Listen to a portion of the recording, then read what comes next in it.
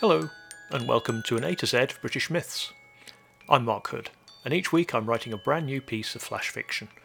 The stories are all based on a different myth or legend from the United Kingdom, and I'm working my way through the alphabet, letter by letter and tale by tale.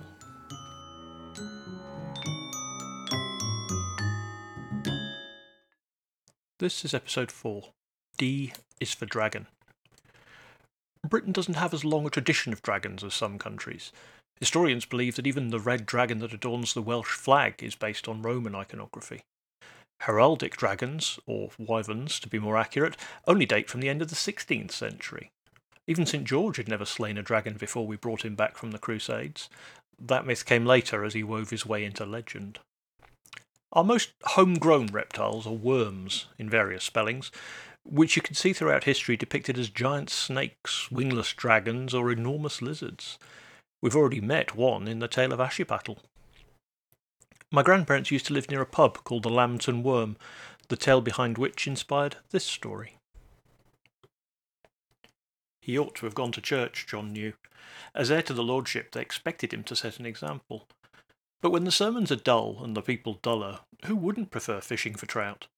Not that they were biting. All he'd caught was one small newt and a mangled piece of plough that had snapped his line. Trudging home, he spotted the minister sauntering off for his lunch. Quick as a flash, John dropped his rod, the catch pail, and the newt down the town well. Hidden from sight, there was no evidence of the young man's truancy. Once the frowning preacher had gone, unwilling to mention the heir's absence, John hauled up his illicit wares. He didn't care that the newt had elected to remain behind in the fresh water. And there it stayed, bothering no one for many years.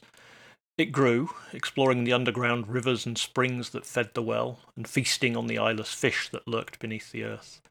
Until one day it grew too large to be sated, and having devoured all the fish, broke free of the well and rampaged through the village. Pikes, spears, and even swords were no use against it, every cut healing and stitching the creature back together in moments. John was Lord Lambton now, his father succumbing to the ague the winter before. When the villagers arrived at his door, begging for help and protection, he saw what he had to do. The blacksmith was called and worked day and night for a week to John's design.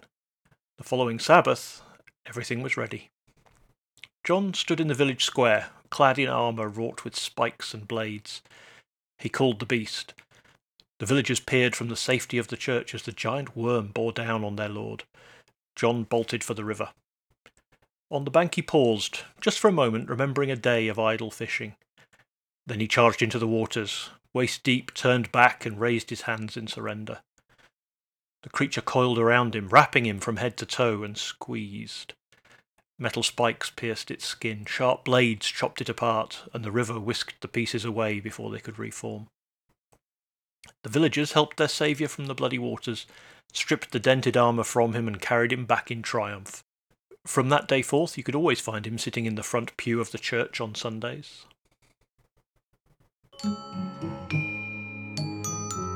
If you enjoyed this story, why not check out my other writing? Visit my website at markhoodauthor.com to find out more, and you can pick up a free ebook while you're there. This project is inspired by the Alphabet Superset Challenge set by Struthless. The music is Alice in Dark Wonderland by Alexei Chistilin. All the information and a transcript of this episode can be found on my website, link in the show notes.